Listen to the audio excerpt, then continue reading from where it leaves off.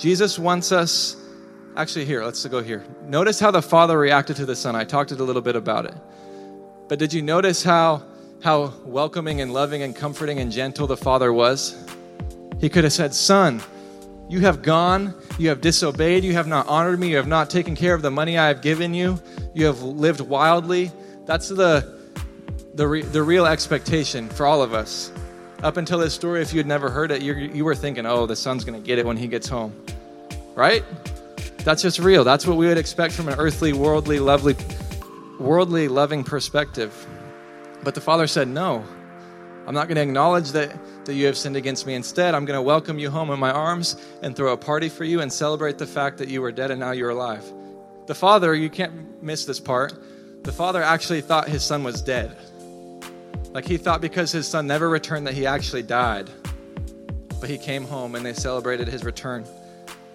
Did you know that God, our Heavenly Father in heaven, he sees you and I the exact same way as he sees the prodigal son? Did you actually know that? If you did, please don't take that for granted ever. And if you didn't, I'm hoping that's the best news you've ever heard.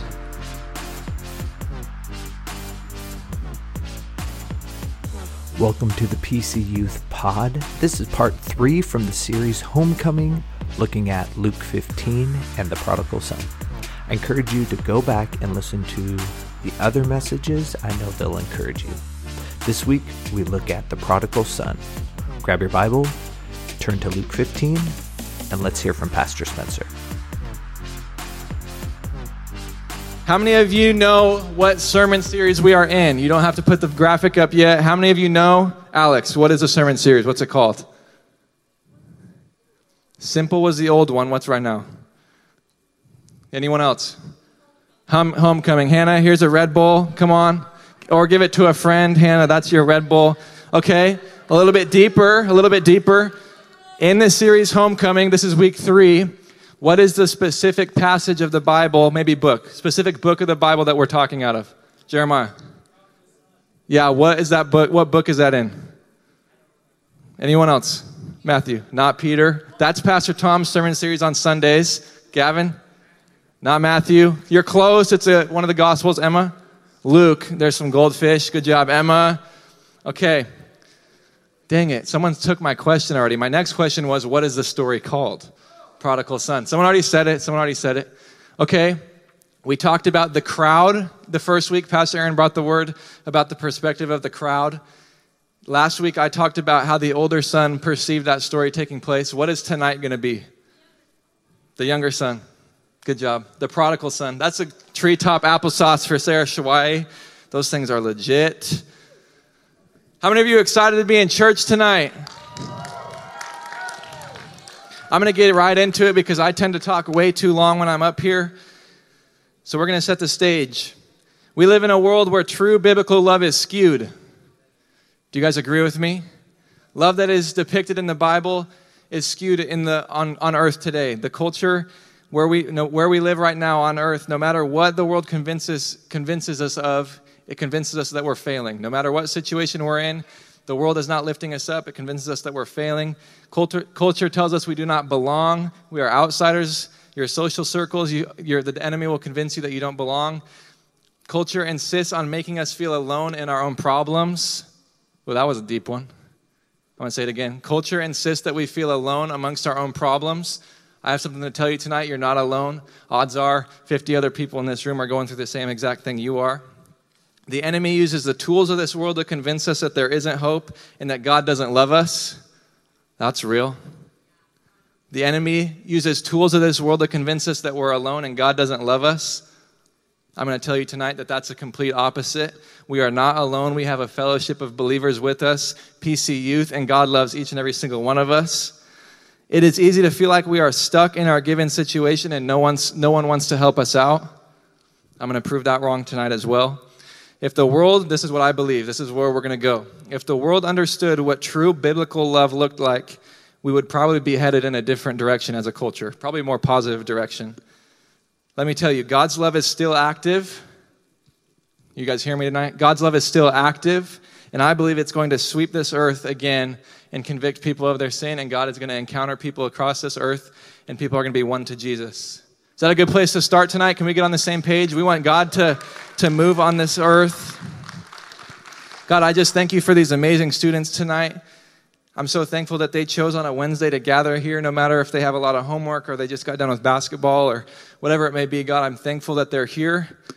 God, I pray that you make our hearts expectant for what you'd have for us tonight. Give us ears to hear and eyes to see what you want to do in our lives, God, and ultimately let us have a good time in fellowship and community and chase after you. In your name we pray, amen. Amen. I'm excited for tonight. You guys answer the questions. We're going to continue in part 3 of our sermon series, Homecoming.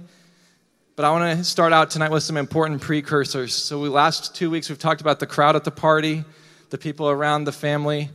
And then last week, we talked about the oldest son. Tonight, we're going to talk about the prodigal son. This is the heart of the story.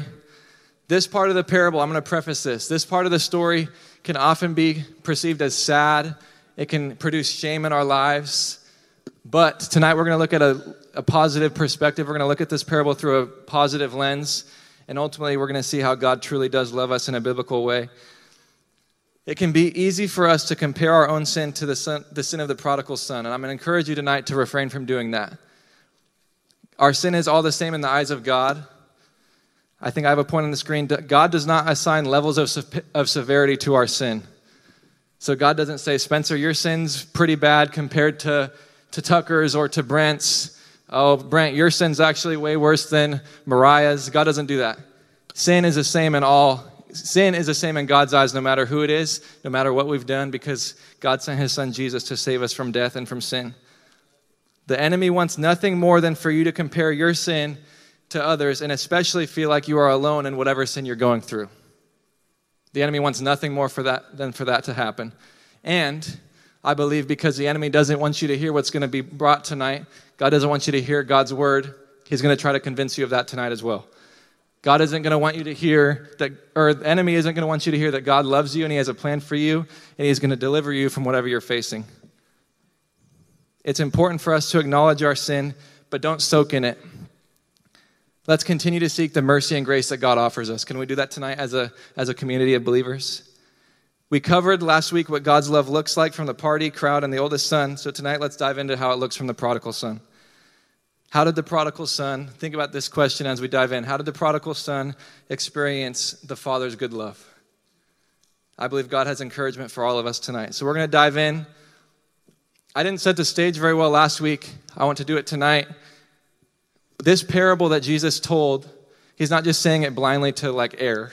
In this time in Luke tells us that Jesus is telling this parable to the religious elite of Israel. So there was a group of people gathered.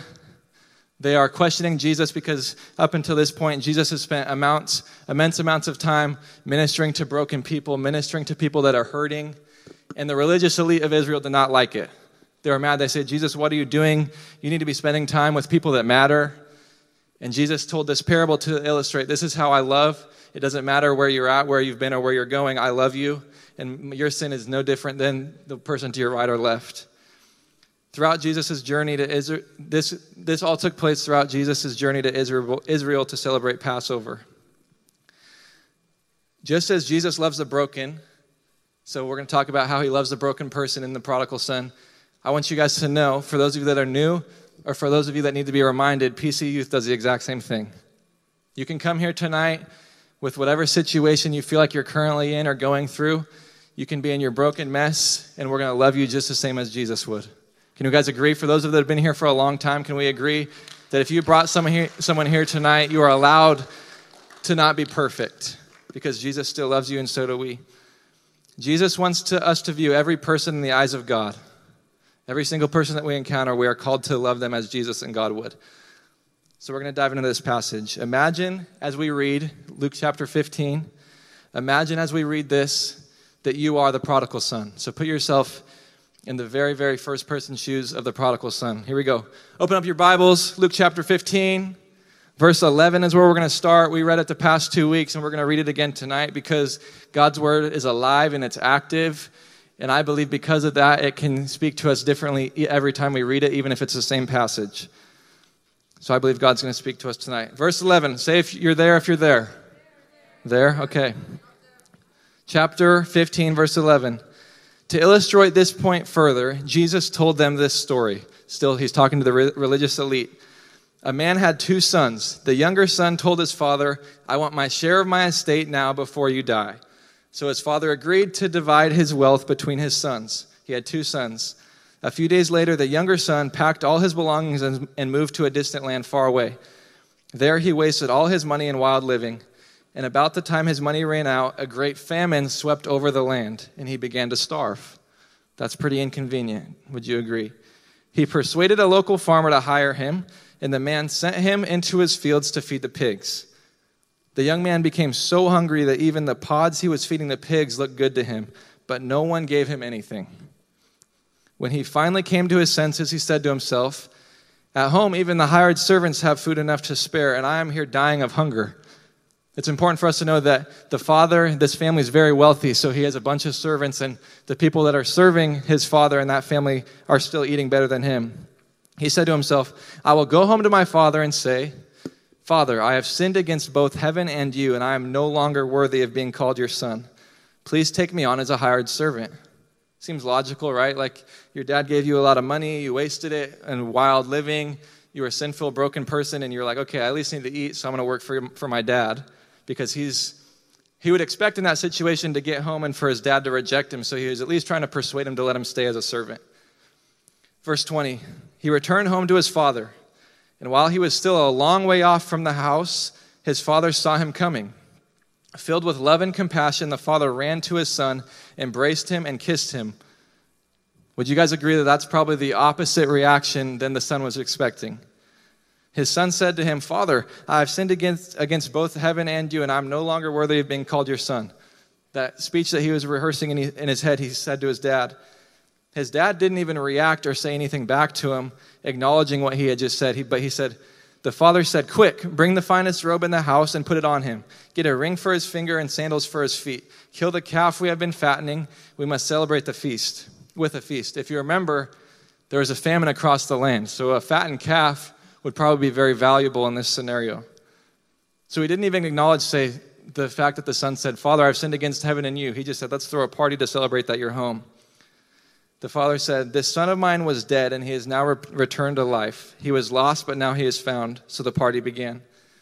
That's the bulk of it tonight.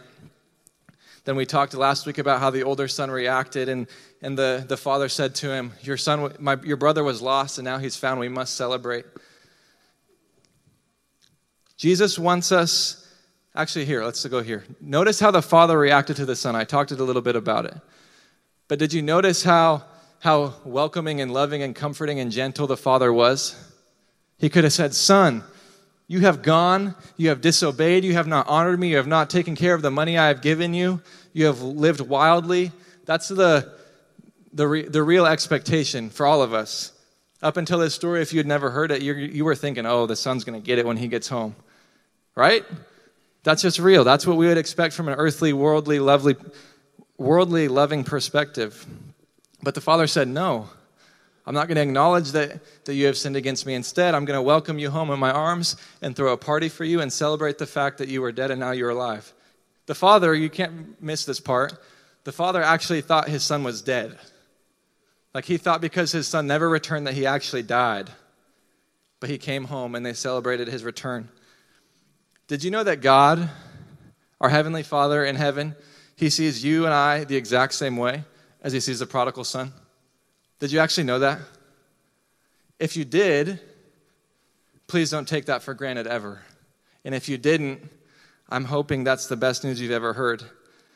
Think to yourself right now, how does God see you? How does God see me even in this situation that I'm feeling? Even in this situation where I feel helpless, I don't understand what's next, I don't know what step to take after this. God still loves you. No matter where you're at on the spectrum, God loves you so, so much. The same way the Father welcomed the Son home, God sent his Son Jesus to save us from death. For those of you that don't know the story of Jesus' death and resurrection, I feel called to tell it. God is our Heavenly Father. He's perfect in every way. But he knew at one point, he knew we were a fallen people from the moment Adam and Eve sinned in the Garden of Eden. But God loves us so much that he knew we were a fallen people and we couldn't live without a Savior. He knew we were doomed for death into a sinful life. So God loved us so much that he sent his son Jesus down to this earth to live a perfect life just as he has, and to ultimately be persecuted because, just like it says in this passage or what I explained, people were mad at him for loving broken people. People got angry and he was persecuted and hung on a cross to die. And at that moment, if you were a Jesus follower in that time, it would be very easy to be discouraged and sad because the person that had taught you so much was now dying on a cross hanging. I don't want you to miss this, please. But God had different plans. Jesus died. 3 days later, he rose again from the grave, and he ascended into heaven on the day of Pentecost in the book of Acts. And he's sitting at the right hand of the Father. That's what the Bible says. So the same Father that in this parable, the Father represents God. The same Father that loved the prodigal son enough to welcome him and to kiss him and to give him a robe and sandals and a ring, that same Father, and in the analogy, the same Father, God, loves us, you and I, so much that he sent Jesus to die for us, to rescue us, to save us from death. And this is what's important. God didn't send Jesus to save one person or a few people. God didn't send Jesus to save a select group. Jesus came to save all. I think it can be super easy for us, especially as Christians. I think as Christians, this is where we've messed up, just as a church whole, not just, I guess necessarily People's Church, but as a church whole, we've messed up royally because we've said, yeah, God saves you and you because you live pretty good, you live a good life. You don't show that you've messed up, even though we both know that you're still messing up just as I am. But we've messed up as a church because we've categorized sin like I've talked about last week. Even if someone doesn't appear to be going through it, we put them on a higher pedestal than we do someone that's actively showing that they're in living a sinful, broken life. So we've royally messed up by saying, oh, God only actually saves you, not that person. Jesus came to save every single person, no matter what walk of life you're in, no matter what you're actually going through. Don't miss the fact that none of us know to a T what the individual situation that our peers are going through. It doesn't matter to Jesus. It doesn't matter to God because he sees sin the same, and he came to save and rescue every single one of us. 1 John chapter 4 says this, God showed me how much he loved us by sending his son, his one and only son, into the world so that we might have eternal life through him. This is real love. This is proof of what biblical love looks like. This is real love. Not that we loved God, but that he loved us enough and sent his son as a sacrifice to take away our sins. My prayer every day is, God, don't let us forget that. Please. That's what true biblical love looks like. And I believe very strongly that if our culture, if our world got a hold of that, we would be headed in a different direction culturally. But God knew that we weren't going to get a hold of it as a world, as a culture, and he knew that Jesus needed to come to save us. I told you to imagine that you're the prodigal son. Put yourself in that situation in the story. Imagine from an earthly perspective what you deserved. What did the prodigal son deserve? You can shout it out. What did the prodigal son deserve in that story? Nothing. He didn't deserve anything. From an earthly perspective, let's just say. Rejection. Anger. Yep. He deserved for his father to come down on him and discipline him. But God the Father in this situation, in this scenario, in this parable, had different plans. He welcomed him and he loved him. And that's not to say that we're going to dismiss all of the living that the prodigal son did. It's important that we acknowledge our sin because the Bible says that we must confess with our mouth that Jesus Christ is Lord and that we are a fallen people. So we're not saying dismiss everything that you're going through. We're not saying you have an excuse to live sinfully or broken because God's ultimately going to save you. That's not what we're saying. But we are saying that the Bible is saying that no matter where you're at, you're not too far gone for Jesus to rescue you.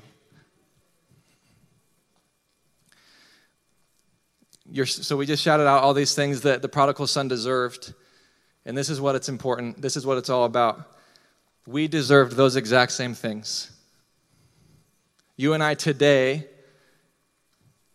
people on earth, deserve exactly what we just shouted out about the prodigal son. We did not deserve grace, but Jesus offers us grace. We do not deserve eternity. The Bible says that if you confess with your mouth that Jesus Christ is Lord, you will spend eternity with him. We did not deserve eternity, but Jesus offers us eternity. We did not deserve a Savior, but Jesus offers us a Savior. All of the things that the prodigal son deserved, we deserve too. But Jesus offers us different. Imagine how that would feel as the son in this story, as you're expecting discipline and anger, but you receive love. Imagine that. Like, really, really try to put yourself in this parable.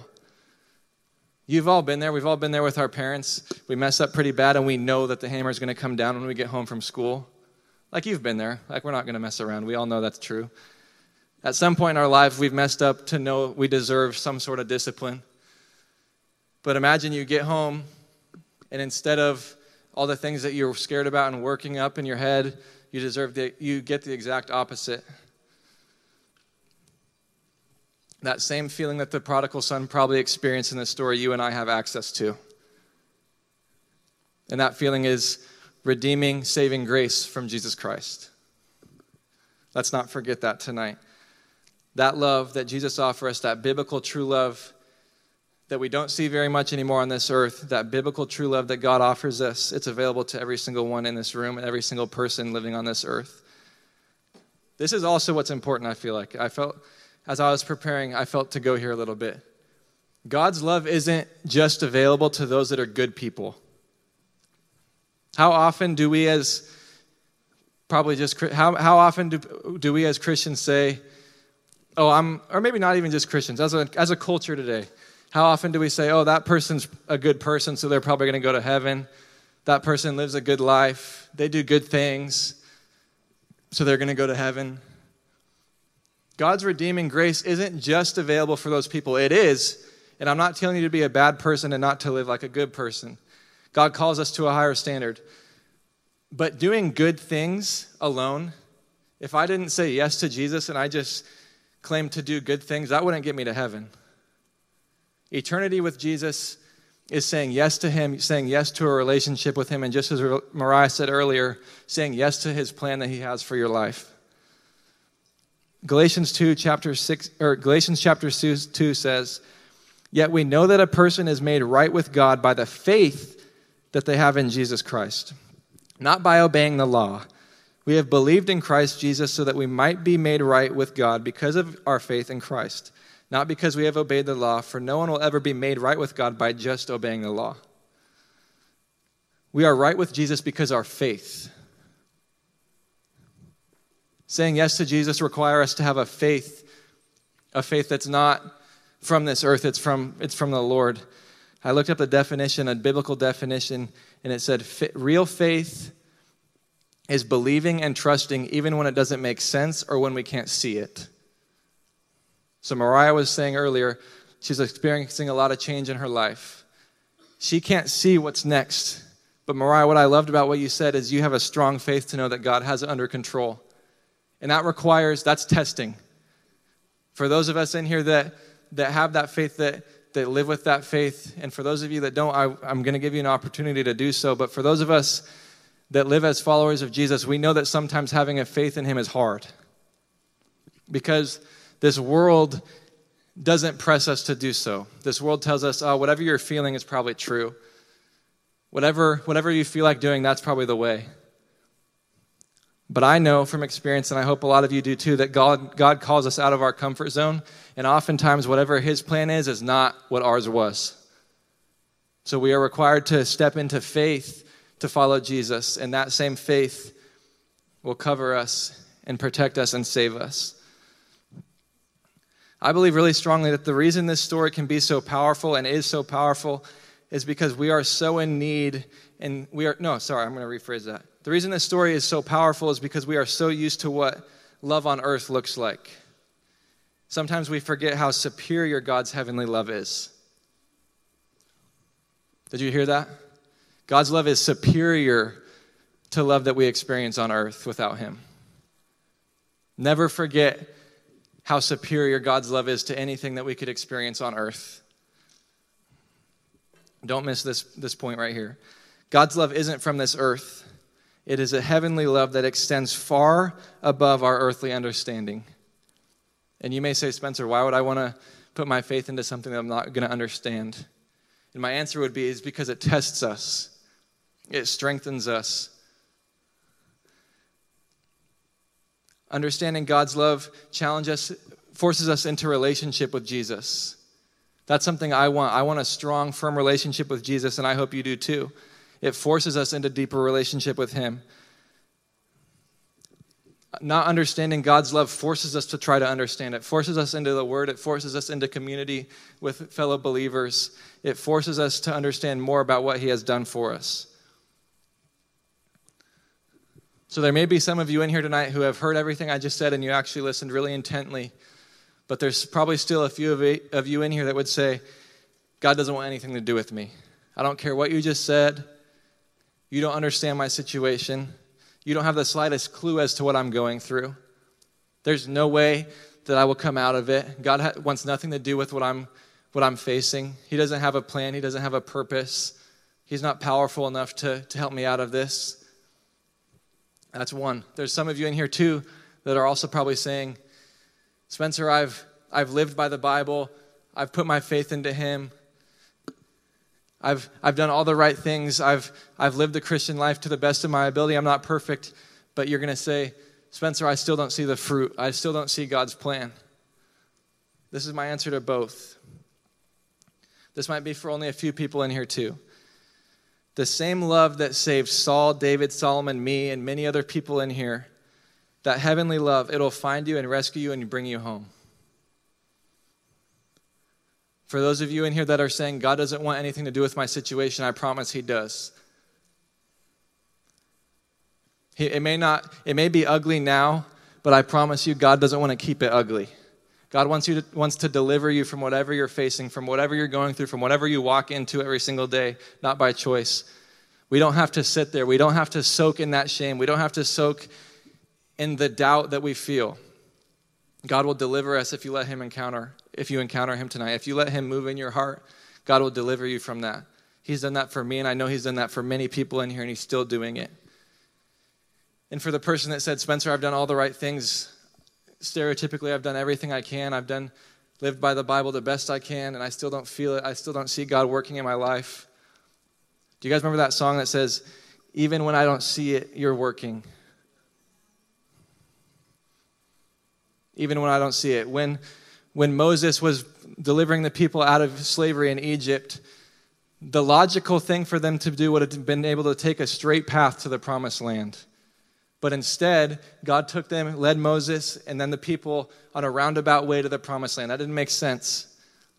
But God was moving before them and behind them and beside them, protecting them and working even when they didn't see it. They said, Moses, you have us trapped at the Red Sea. Why did you take us out of Egypt? There was enough graves in Egypt for us to die there. Why did we have to come out into the wilderness? They didn't see God working. But for those of you that know the story, God parted the Red Sea and they walked through it clean. There was no mud on their feet. God was faithful. And just in that same story, because God's word is alive and it's powerful and it's still working today, God is still working today. God is faithful to see you through, and you are faithful to see him eventually. So when you don't see it, you need to get into this book. You need to get into the Word of God. Strive for deeper relationship with him. Because ultimately he's going to see you through and he's faithful to do so. So the question can be now, how do I let God rescue me? And you may even say, what does that mean for God to rescue me? I just told you, God is faithful to pull you out of your situation and to help you through whatever you're facing. But it's not just action on one side. God is going to do it. He's faithful. His word says to. But it takes action steps on our end as well. How many of us know that God wants to have a relationship with us. Jesus wants to be in a deep relationship with us. So just as it is on earth, relationships don't last if it's one-sided. If you have a friend at school and the only thing they're doing is trying to talk to you and you don't want anything to do with them, that relationship isn't going to last. The same is for our relationship with God. So the action steps for God to save us and to rescue us is to confess, one, that Jesus Christ is our Lord and Savior. If you haven't done that before, I'm excited because you're going to have the opportunity to do that tonight. From then, step 2 is get into the Word of God. This book, I say it a lot, it's alive, it's active, it's not a history book. If it was a history book, they would teach it in school. This Word is alive and it's active. The Bible says that God's Word is God-breathed. This is how God speaks to you and me. This is how Jesus speaks to you and me. This is how the Holy Spirit speaks to you and me.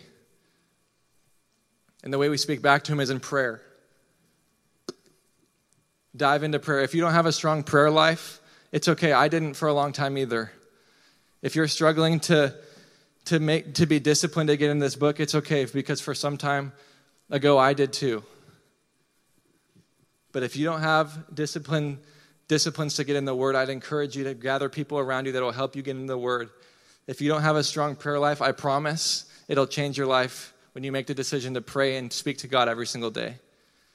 You will experience blessings and favor in your life that you hadn't before. So confess with our mouths that Jesus Christ is Lord. Get in the Word, pray. And then this is what's important. I feel like we do a good job of this here, but if you haven't experienced it, it's important for us to gather in community, to challenge each other. I'm not telling you when you open this book for the first time that you're going to understand every word of it. But if we bring people around us that do, they're going to help us answer questions, help us understand things that we don't understand. I always say, and a lot of people say this, you need to have at least one person that's more in love with Jesus than you are in your life. They need to be pouring into you. At least one person, if not more, people that are more in love with Jesus than you that are going to pour into your life. You need to find a mentor because God's presence is real. And for a lot of you, you might be saying right now, okay, God's presence is here. I feel it. I feel God tugging on my heart. What I'm going to say is you don't have to be at church on Wednesday or Sunday for God's presence to enter into your life. When the Word of God is open, God is there. God is with us all the time. You can create the same atmosphere in your bedroom. I don't remember where I was, but a few weeks ago, somebody kept talking about this recurring theme. You need to have a place where you're praying and reading the Word every single day, that same place. And sometimes it's going to shift. But there's something powerful about meeting God on your knees at your bed or wherever it may be. Let that be your Bible room. Let that be your prayer room. Because it doesn't have to be church or on Sunday or Wednesday for you to encounter God. Build in community. Do this together. Challenge each other. Hold each other accountable. And continue, this is important, continue reminding those around you, even the ones that don't know Jesus, how passionate God's love is. I believe that this story, worship team, actually, can you come? I believe that this story is very, very powerful. Would you agree? It's very, very real. It's very, very applicable. For those of us that don't know Jesus very well, you can still relate. But I think it can be easy when we open the Bible. Sometimes the enemy wants to creep in and make you feel shameful, make you feel like you've messed up too bad, and he's really trying to pull you from what God's Word is saying. This is what I'm going to say. This is a happy moment. Don't let this be a shameful moment. If you're feeling convicted or you feel like God's stirring in your life, don't be discouraged. Be encouraged because God wants to do something. This is my final point I want to make tonight. Whether you like it or not, whether I like it or not, every single person in here, we all represent the prodigal son. Even if none of us have sinned as bad as the prodigal son did, we are all fallen and we're all sinful by nature. Don't miss me on this, please. If you're talking to your neighbor, don't let them miss out on something that God wants to do. We are all the prodigal son because we are all a result of a fallen humanity. So don't be discouraged by that. Be encouraged because God saves and God loves and God rescues. And he does many other things as well. So prepare your hearts tonight. Instead of being discouraged, be filled with the joy of knowing that God loves you dearly, just as the prodigal son probably was. Never take for granted how much Jesus loves us. Like I said earlier, that's my prayer, and that's my prayer for you.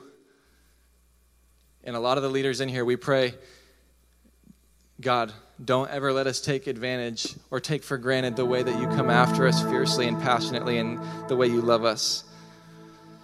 Because the honest truth, and I alluded to it earlier, is we didn't deserve the love that Jesus offers us. Just flat out, we didn't. So why take for granted something that is so, so valuable? Never take it for granted. This is just proof again of how loving our Heavenly Father actually is. So will you stand with me tonight as I believe God wants to do something in each and every single one of our hearts tonight. Like I said, maybe some of you in here have heard this story 1,000 times, and for maybe some of you, this is your first. I'm a strong believer in the power of God's Word. And I know that each time God's Word is opened, each time it's cracked, it can convict and speak to us in a whole new way. I read passages in my Bible that I haven't read in a long time. And I have notes in my Bible about what God spoke to me years ago. And I read it again and it spoke to me in a fresh way. That's how powerful God's Word is. So first off, tonight, I just feel in my spirit that there's a few of you in here that have never said yes to Jesus. Maybe you've never been given the opportunity, or maybe you've just never done it. If that's you tonight, I believe that God wants to speak to you, and He wants to work on your heart. He wants to have a relationship with you. He wants to love you because He loves each and every single one of us so much. So if that's you, I'm not going to call you out tonight. But we're all going to say a prayer together, because I think there's something powerful about joining in community and praying these powerful words together, even if you've said them 100 times. But if that's you tonight, and this prayer that we're about to say is your first, speak it. The Bible says, like I said, if you confess with your mouth that Jesus Christ is Lord, you shall be saved. So I want you to repeat after me as we pray tonight. Just say, Dear Jesus, every single one of us in here, Dear Jesus, thank you for loving me in a way that I didn't deserve. I believe that you died on the cross for me. I believe that you are the Son of God. And I believe you rose from the dead on the third day. God, I believe that you are powerful and that your word is real. Jesus, I invite you into my heart. And I promise to further my relationship with you every single day. We ask all these things in your name. Amen. Secondly, if you're in here and, well, first, for those of you, I never want to take for granted salvation, because there's a few people in this room tonight that said the sinner's prayer for the first time, and that means that we're going to get to experience eternity with them. So can we clap for that tonight?